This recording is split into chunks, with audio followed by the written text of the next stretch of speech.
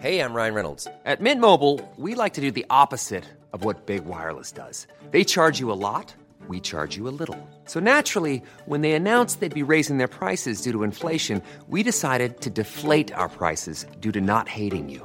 That's right. We're cutting the price of Mint Unlimited from $30 a month to just $15 a month. Give it a try at mintmobile.com/switch. $45 up front for 3 months plus taxes and fees. Promo rate for new customers for limited time. Unlimited more than 40 gigabytes per month. Slows full terms at mintmobile.com.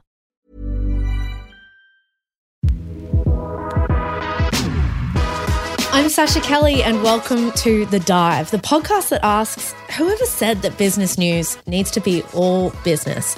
We're returning to one of our favourite styles of episodes today, and that's when we bring you 3 short stories right to your ears, ones that have jumped off the page and made headlines in this past week.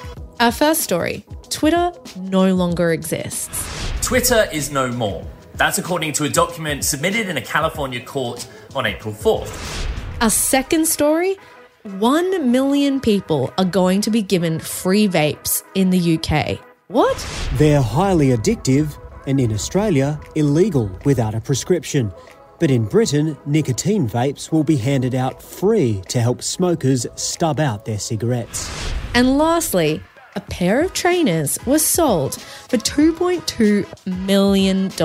And these aren't just any trainers, but their sale broke a record in this division.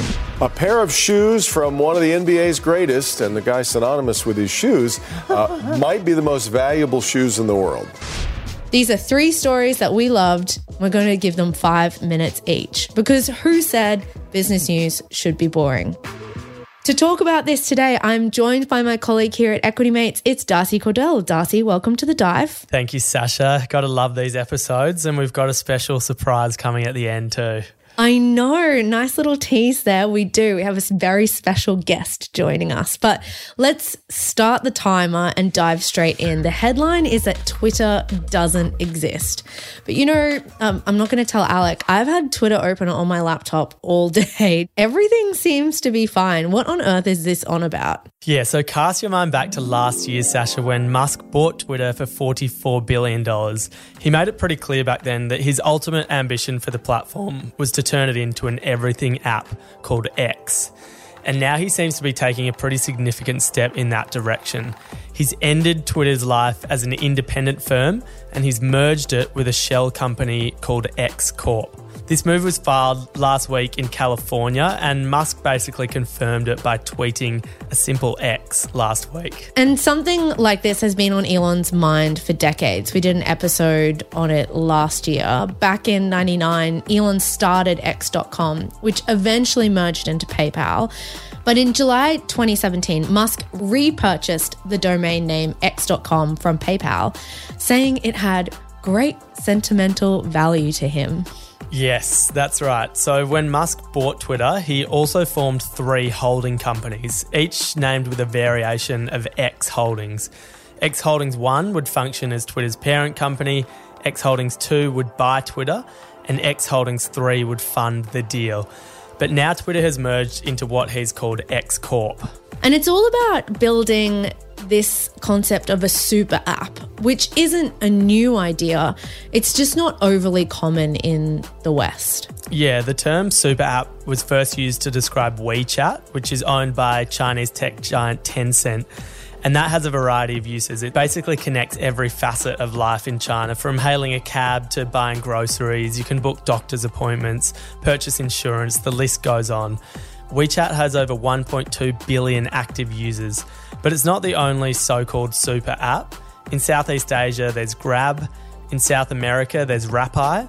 And in Japan, there is Line. There are quite a few other examples too. And how is Twitter itself actually going? Do you think Musk can create a super app if Twitter is still struggling to be profitable? Since he took over, he's been on an absolute mission to cut costs. He's shrunk the workforce from around 8,000 to just 1,500 now, and that has helped it reach a break-even point in terms of its financials.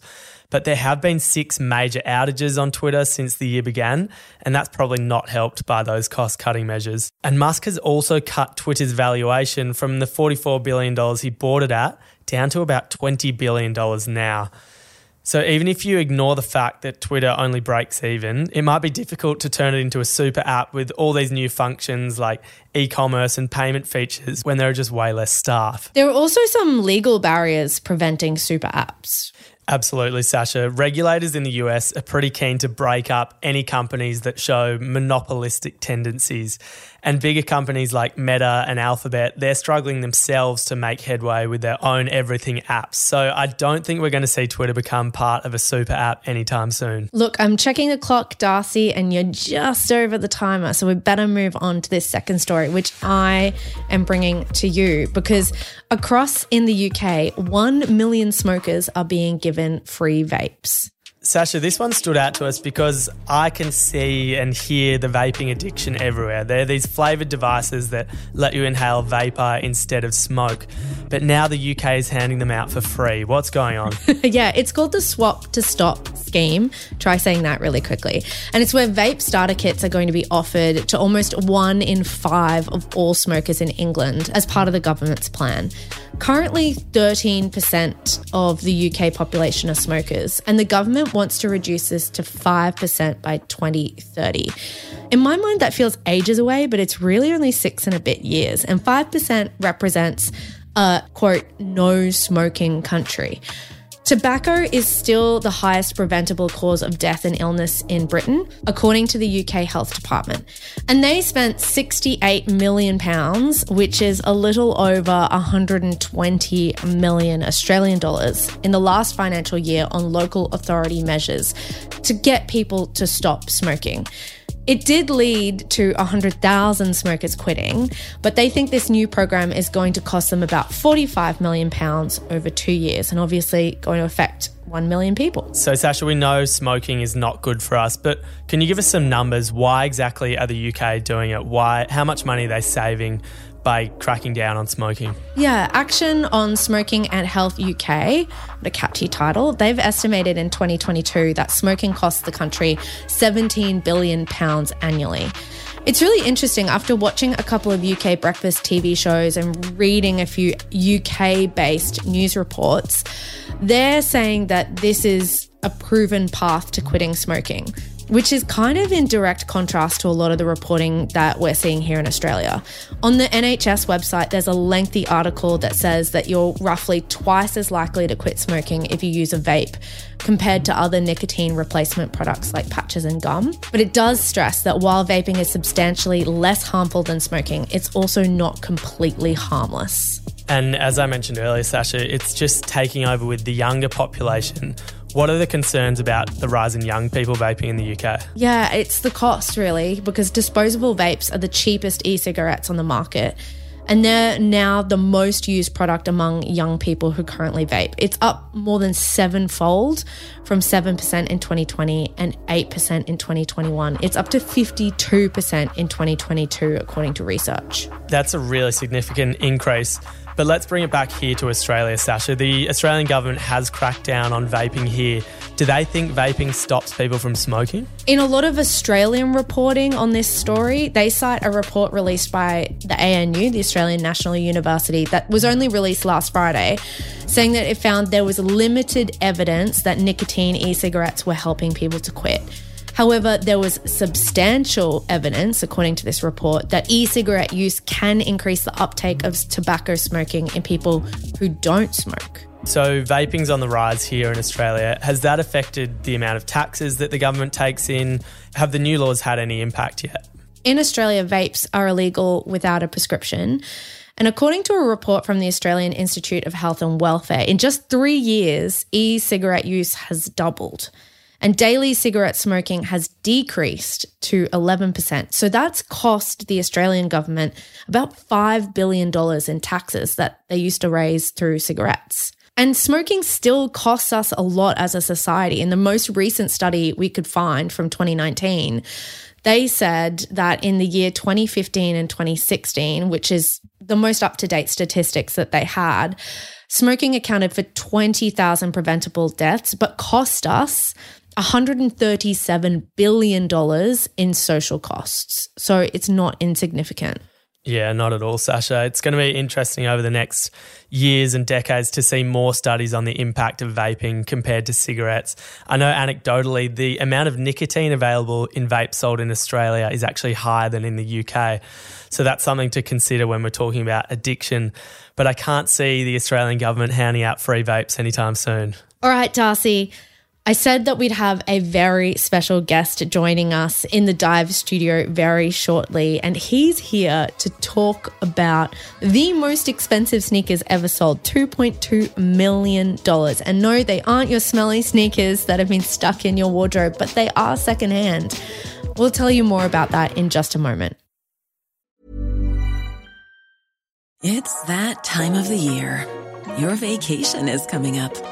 You can already hear the beach waves, feel the warm breeze, relax, and think about work. You really, really want it all to work out while you're away. Monday.com gives you and the team that peace of mind. When all work is on one platform and everyone's in sync, things just flow. Wherever you are, tap the banner to go to Monday.com.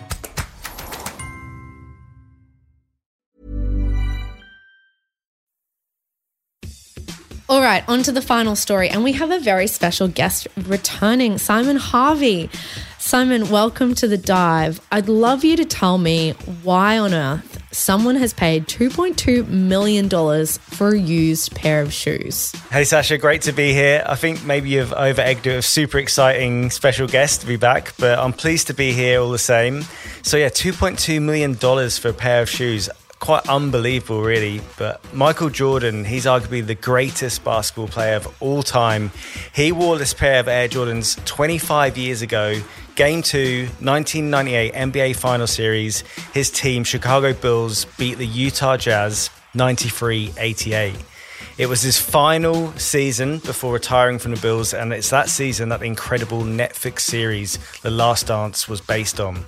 So, Simon, we did say they were a used pair of shoes, but yeah, they weren't used by just anyone. They were used by the GOAT of basketball, Michael Jordan. That's right. And what I find really fascinating about this story as well, that Jordan, he actually gave these sneakers, these shoes, to a ball boy in the stadium at the time who had apparently found and returned his lost jacket just a few days previously. So these shoes, they sold at an auction last week and broke the record for sports footwear. But last year, a jersey Jordan wore in the first game of those 1998 finals was sold for a staggering $10.1 million. It seems like he's got the Midas touch. Virtually anything he puts his hands on turns to gold. And Simon, as a brand, Nike seems to have been the biggest beneficiary of that. Yeah, back in 1984, when Jordan's career was still very, very young, Nike actually took a punt on him and signed him as an ambassador, hoping that his career would take off. As part of him signing with Nike, they made signature basketball shoes called Jordans, and they had a goal at the time to reach $3 million over 4 years. But their expectations were completely blown out of the water. From the very first month of sales, they realised he was a brand all by himself, and his shoes sold like crazy. As we know, it became a cultural icon around the world, and today that Jordan brand, that generates those $3 million every 5 hours. 5 hours? Be pretty nice to make $3 million every 5 hours. Of course, it wouldn't have happened if Jordan wasn't the GOAT, if he hadn't been such a successful athlete. I'd love to know, how much does he actually generate himself from this lifetime Nike deal? Yeah, so Jordan himself, he makes about 5% out of every single Jordan brand item sold, which might not sound like a lot in a percentage perspective, but considering that Nike generates now about $15 million a day off the Jordan brand, he gets paid an incredible $750,000 per day. Yes, $750,000 per day. And according to Forbes, in 2021, he earned a staggering $150 million just in that year based on that deal. So the Jordan brand makes an absurd amount of money, but these sneakers were sold on the resale market, which has absolutely taken off since the pandemic. What are some of the most expensive sports memorabilia items sold? You know I love a list, Simon. Why don't we hear the top 4? Well, I've done my prep. I've come in with a top 4, Sasha, and I'm going to test you if you can guess roughly what they sold for. So coming in at number 4 was Muhammad Ali's Rumble in the Jungle Championship belt. Okay, so if 10 is the record, let's go around 4 million. It was a bit higher now. It's around $6 million, but not bad. Let's see if you can do better on number 3. That was the original Olympic Games manifesto. How much did that sell for? Okay, what about 7 million? 8.8 million. So We're getting closer. Getting closer. Number 2, Diego Maradona Hand of God jersey in the 1986 World Cup quarterfinal where he cheated to score against England. How much was that worth? Simon, I might have to do some fact checking on the cheating, but look, I'm going to say 9.5 million. Very close, $9.3 million on that one. And then number 1 is the GOAT himself, Michael Jordan. Back in 1998 again, a game-worn jersey sold for just over $10 million. And this global sports memorabilia market is only expected to continue to keep growing. The market was worth an estimated $26 billion in 2021, and by 2032 is expected to grow to over $225 billion. So expect to keep hearing those records broken, Sasha, and hopefully I'll be back in again to test you of some new sales in the future. Holy moly. Sorry, Simon, that's up by $200 billion in 10 years. That is so much money. 10x. How can we invest? Yeah, I know. That's next question I've got here. There's also a new film directed by Ben Affleck that I'm really keen to see, which is called Air, and it's the story of Nike's courting and eventual signing of Jordan. So I'm definitely going to cinemas this weekend and going to try and watch it. Well, thank you so much, Simon, for joining us on this edition of The Dive. And thank you, Darcy, for bringing me that first story about Twitter. As always, when it comes to The Dive, the best thing that you can do is jump in your podcast player right now and give us a 5-star review.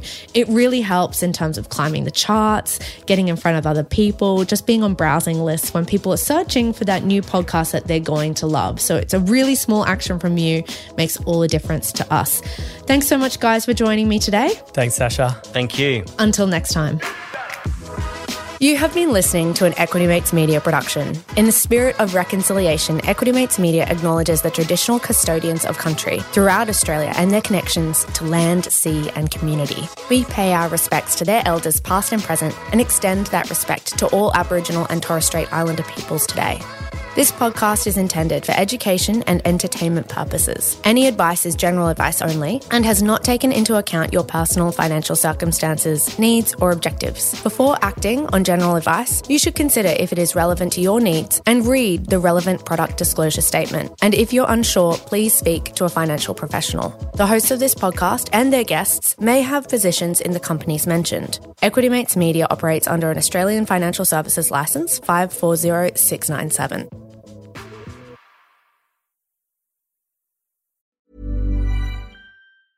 Even when we're on a budget, we still deserve nice things. Quince is a place to scoop up stunning high-end goods for 50 to 80% less than similar brands. They have buttery soft cashmere sweaters starting at $50, luxurious Italian leather bags, and so much more. Plus, Quince only works with factories that use safe, ethical, and responsible manufacturing. Get the high-end goods you'll love without the high price tag with Quince. Go to quince.com/style for free shipping and 365-day returns.